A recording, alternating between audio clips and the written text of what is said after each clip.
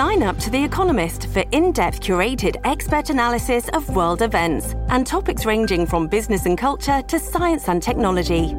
You'll get the weekly digital edition, online-only articles, curated newsletters on politics, the markets, science, culture and China, and full access to The Economist Podcast Plus. The Economist is independent journalism for independent thinking. Go to economist.com and get your first month free. This episode is brought to you by Shopify. Do you have a point of sale system you can trust, or is it a real POS? You need Shopify for retail. From accepting payments to managing inventory, Shopify POS has everything you need to sell in person. Go to shopify.com/system, all lowercase, to take your retail business to the next level today. That's shopify.com/system.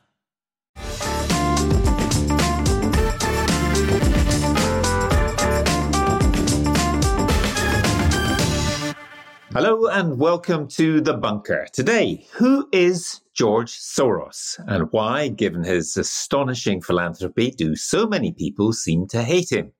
What is it about this Hungarian-born American, one of the world's richest men, a man estimated to have given away $32 billion of his fortune, that sets off so many people, particularly on the American right? He's been described as a globalist billionaire, one of the more polite invocations of barely concealed anti-Semitism directed towards Soros. Reading some accounts, you might think he's a villain of James Bond proportions. So what are the facts behind the fiction? Why has he given away so much money, and to whom, and what will be his legacy?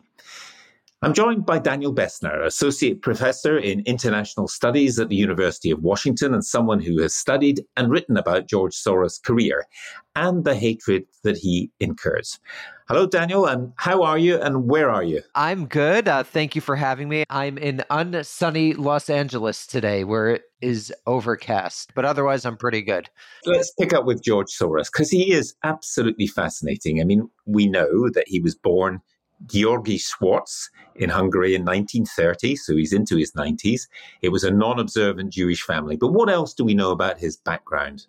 He basically survived the Holocaust. After the war, he migrated eventually from communist Hungary to Great Britain, where he became a financier over a period of years. He also eventually moved to the US, and most famously, he shorted the pound, which was one of his first big transactions, that made an incredible amount of money from that. And really, from the early-ish 1980s, late 1970s, early 1980s, has emerged as a major philanthropist, first in funding samizdat and things like that in Soviet-influenced Eastern Europe, and then over the last 30 years has been involved in a diversity of philanthropic issues that could broadly be associated with what is in the United States a sort of left liberal position, which is regulated markets, freedom of speech, political freedoms, civil liberties. And he's taken some more daring, at least in terms, again, of the United States, political positions with regards to prison reform, reform of narcotics laws. And he actually funds a think tank called the Quincy Institute, which promotes basically a non-interventionist U.S. foreign policy. So he's been involved in a lot of different issue areas, and particularly in the last 10 or so years has become a bugaboo of the American, not only far right, but American right itself. It's a fascinating biography. Can we roll back a little bit to his intellectual influences? Because you said he was the man who broke the Bank of England, was the newspaper headline. But he studied in London under Karl Popper. Popper is a fascinating guy, you know, and there are quite a few similarities in their background, aren't there, in terms of Jewish family, but in Popper's case, he became a Lutheran. Maybe you could say a bit about that and the kind of intellectual background to Soros. Absolutely. My advisor in graduate school wrote the literal book on Popper, so I know quite a bit about him. So Karl Popper was Viennese I think it's fair to call him a Viennese Jew. I believe his parents converted, but, raised in a very Jewish milieu, understood himself to some degree to be Jewish, had some thoughts about Israel and Jewish assimilation. But Popper started his career as actually a philosopher of science, responding to various intellectual debates about the nature of science and epistemology, which just means how we know what we know in the 1920s and 1930s Viennese context, but is perhaps most famous today for his 1945 book, The Open Society and Its Enemies, which articulated a philosophy that was very influential on Soros called, broadly speaking, cosmopolitanism. So in effect, what I think Popper was trying to do was he articulated a political position whereby people would all sort of amalgamate and assimilate into a cosmopolitan society that was premised on his idealized vision of the Austro-Hungarian Empire, particularly interwar Vienna, where a bunch of different populations, Jews and whatnot, came together to live in harmony. And Popper essentially articulated this vision after World War II in this book. He was very anti-nationalist. He was very anti-Zionist. And this was a philosophy, the cosmopolitan philosophy, that was very influential on Soros. From my understanding of Soros's biography, he was not especially close to Popper, but he did study under him when Popper was at the London School of Economics. But this is really influential on Popper, this notion of the open society. He named his philanthropy the Open Society Foundation, or foundations. It changes over time.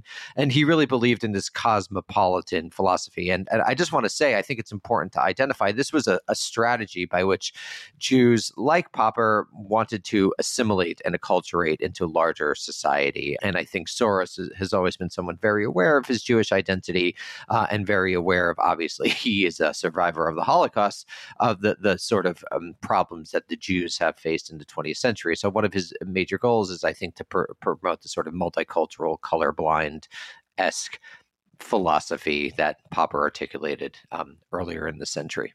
And as you mentioned, the famous Popper work is The Open Society and Its Enemies. And that's really, I suppose, what we're still going to be talking about today. The whole notion of this, it seems to me anyway, a fundamentally optimistic view of the world that can be changed by good people putting quite a lot of money into thinking, into a university in Hungary, and also in taking on some of the obvious enemies of the open society. I mean, this is one of the things that I find absolutely fascinating about Soros himself, that in the 70s, when communism was in decline, he really supported solidarity in Poland, Charter 77 in Czechoslovakia, and so on. It was quite an extraordinary thing for an individual to do in those times. Yes, a very rich individual. And I think that gets to an irony at the heart of Soros's career that we could talk about later. But he very much promoted these freedom movements in the Eastern Bloc. He very much was one of the earliest modern instantiations of what you see throughout the former Soviet space or Soviet influence space about the West coming in and trying to shape politics. And frankly, they're absolutely right. That's precisely what Soros was trying to do. And he was part, of course, of a larger effort, both connected to the American and British states and other states as well, and other NGOs. But Soros is, he's kind of a cult of personality guy. He likes to repeat in his books, if I recall correctly, like he's got an incredible ego. So he very much put himself at the front of all of these efforts. He liked the attention. This is, I think, part of the reason that he became, or has become rather, such a lightning rod in the culture.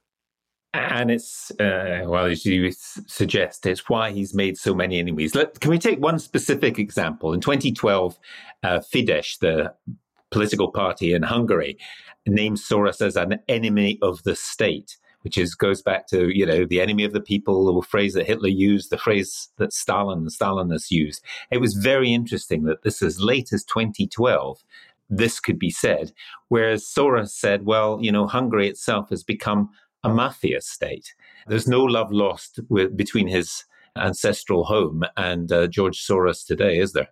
No, absolutely not. And there's a bunch of ironies there. Orban was initially associated with, I believe, Soros-funded charities in the early 1990s, and he was related to this anti-communist movement. And then, recently has very much turned against Soros. And there's a lot of, from what I saw, vicious anti-Semitic propaganda, barely coded anti-Semitic propaganda against Soros throughout Hungary. So there absolutely is no love lost. And of course, Soros had this dream related to Popper, which was to reform or re-articulate the Austro-Hungarian Empire in some sense, its cosmopolitan space in Middle Europa, which was a big, phrase after the end of the Cold War.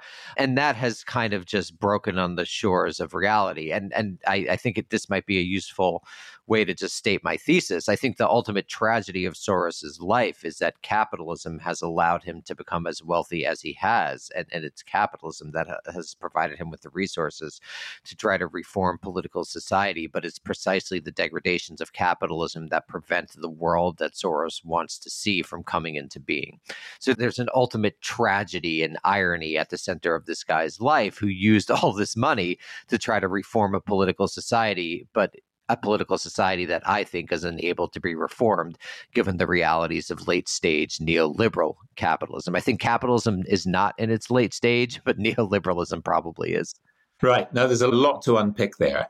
Seen from the outside, I'm no expert on Hungary, but seen from the outside, Hungary is a classic East European state that has gone bad and has gone for a strong leader. And whether to call it capitalist or otherwise seems beside the point to those of us on the outside. Am I wrong there? It's funny, I would kind of turn that on its head. I mean, the interesting thing about our current era, in my opinion at least, is that Francis Fukuyama's thesis was essentially correct, is that we're kind of all capitalists now. We're not liberals like Fukuyama predicted, but we're all capitalists. China's an authoritarian capitalist state.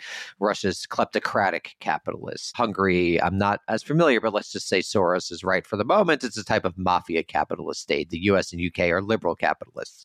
So what really matters here, the sort of surface level politics or the deeper structure that really shapes things? And that's the economic distribution of resources in society. So I would actually turn what you said on its head. It's that Eastern Europe actually shares quite a lot now with the United States and the UK, not in its surface politics, even though, of course, you guys got Boris and we got Donald, but in its deeper structure, which is that these are all capitalist states. They function quite similarly.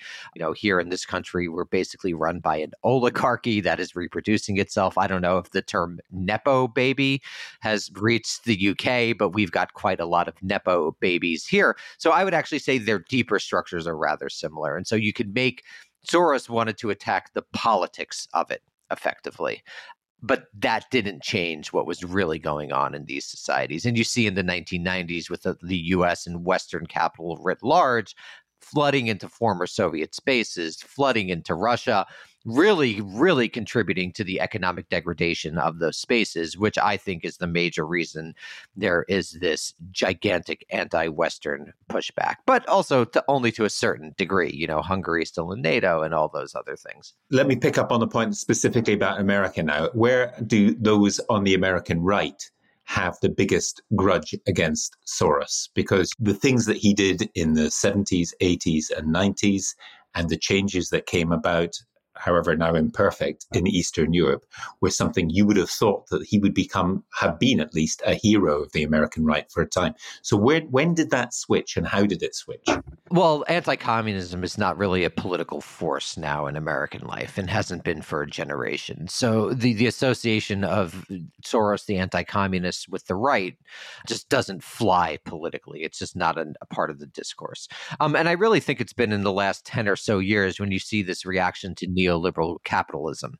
And unsurprisingly and predictably, it is in certain spaces that backlash has assumed anti-Semitic forms. I mean, it doesn't always have to assume anti-Semitic forms. Think about Bernie Sanders, who's very much Jewish, who's very much anti-neoliberal. But the right-wing instantiation of it has assumed an anti-Semitic form due to various deeper currents in American history. And Soros, again, someone who's out there, someone who likes talking, someone who likes the attention, has predictably becomes sort of the face of this quote unquote globalist perspective that someone like Steve Bannon made his career criticizing.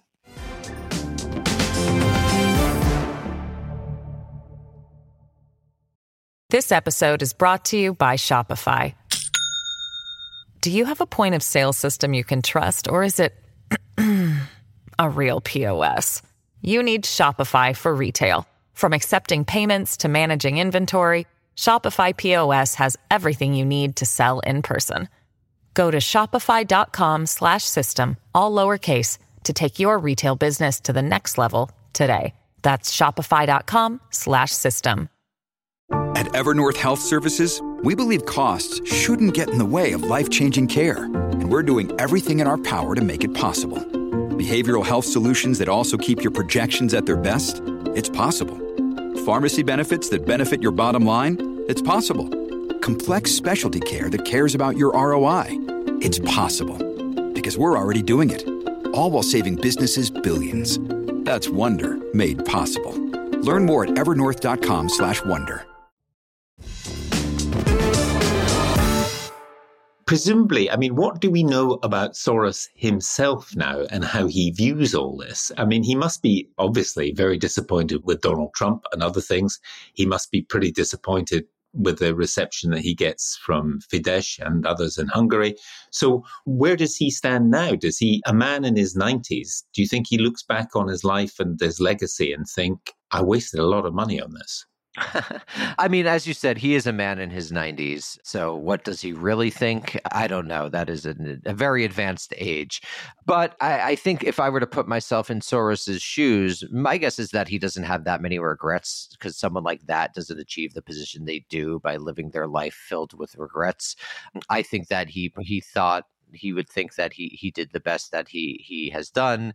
My understanding is that now some of his children are taking over his philanthropies, and also my limited understanding is that they're kind of pursuing the same things he did.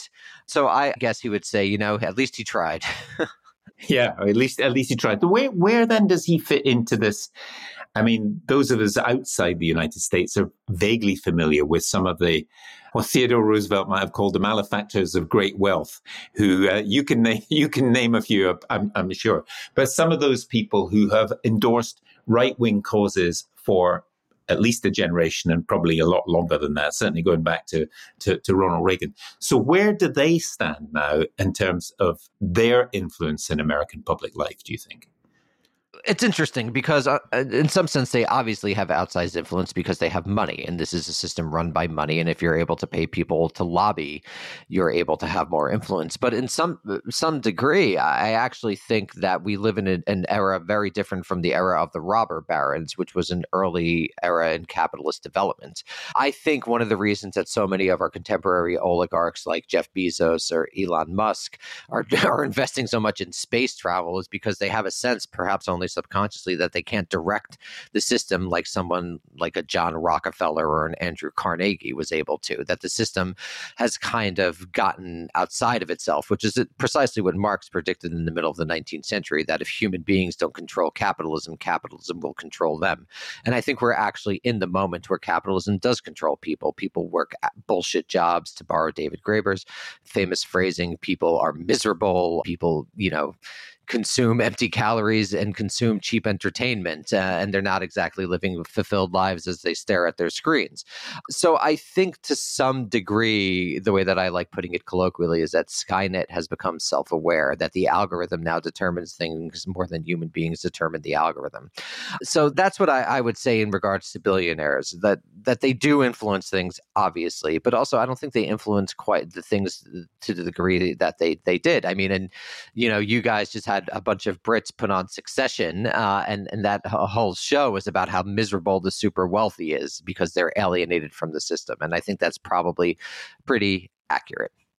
In terms of Soros himself, I just wondered if some of his causes were simply not those that would resonate easily with Americans. I'm thinking of essentially American exceptionalism. I mean, if you believe in some of the Karl Popper ideas, if you believe in the cooperation also between nations and people of goodwill, when you have a United States, which is, and it's not just Trump, has been often lukewarm or worse, about global institutions, about the International Criminal Court, about the United Nations, and so on. You are really, in the case of Soros, rowing very hard against a very difficult tide. Yeah, the United States is an imperial hegemon, and it acts like it. It's been a brutal force since World War II, since the United States formerly took over from the British as the imperial hegemon, even though that started, I would say, by the teens and certainly by the 20s. But yeah, it's an imperial hegemon, and like an imperial hegemon, it's going to act as it wants in the world. And that is not in line with Soros's philosophy. But again, the detention of Soros's philosophy is, Karl Popper wasn't an arch capitalist. He wasn't accruing an incredible amount of money. So there's always been that tension in Soros's life. I mean, Popper would have assumed that was a life wasted, to spend all of your time getting money. Where is the hope then in your analysis, given, we have had someone who would be a benefactor of enormous wealth, not a malefactor of enormous wealth, at least that's how he'd present himself, putting all these money in good causes, the Central European University and so on, which has had to move out of Hungary to Vienna, the other causes that you've talked about. I mean, where then is the hope for some kind of change in American politics? There's no hope. There's no hope. I mean, basically, what I really think, I'm a historian, so I like thinking in large terms. I think basically hope was lost once the working classes of Europe decided to fight each other in World War I. Once that happened, that was basically the end of any hope of human beings controlling capitalism, because it was an early enough stage in capitalist development when, if the most advanced industrial countries were able to come together and actually control the economy, maybe you could have had a different world be created. But I just think the last century has seen the slow decline of socialist approaches, the incredible triumph of capitalism now in its most degraded neoliberal form. And I just don't see a clear path to actually controlling it. Marx had a famous line, I believe, in the manifesto that said, if you don't control capitalism, I'm paraphrasing, if you don't control capitalism, we're going to lead to the mutual ruin of the contending classes. I think we're in the mutual ruin. And I think there's very, very, very little hope. Let's talk a bit, just in the last couple of minutes, about the Soros legacy then. I mean, what does he leave behind? The Central European University, for example, is that something that still exists, that changes things in some way? I mean, I think Soros's biggest legacy is he's a big creator of this so-called nonprofit industrial complex, which is where revolutionary ideas go to die. Again, you can't have capitalism in the world that Soros wants. This is the fundamental tension of his life. And that is his ultimate legacy, is demonstrating that the world he wants is not possible in the economic system that made him.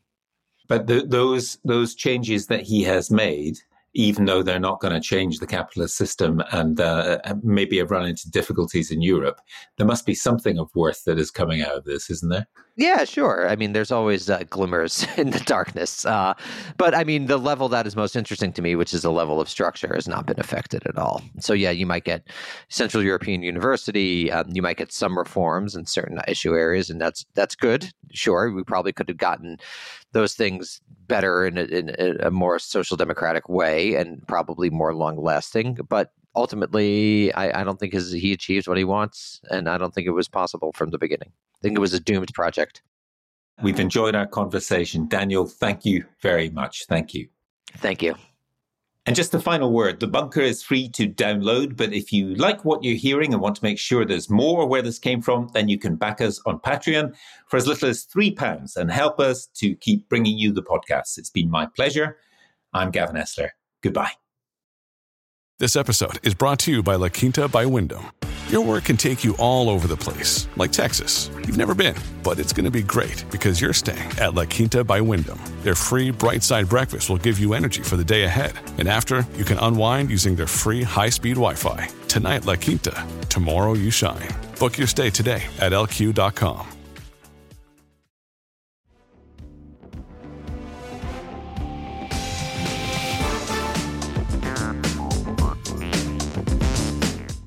The Bunker Daily was written and presented by Gavin Esler. The producer was Chris Jones, and the audio producer was me, Jade Bailey. The managing editor is Jacob Jarvis, and the group editor is Andrew Harrison. With music by Kenny Dickinson and artwork by James Parrott, The Bunker is a Podmasters production.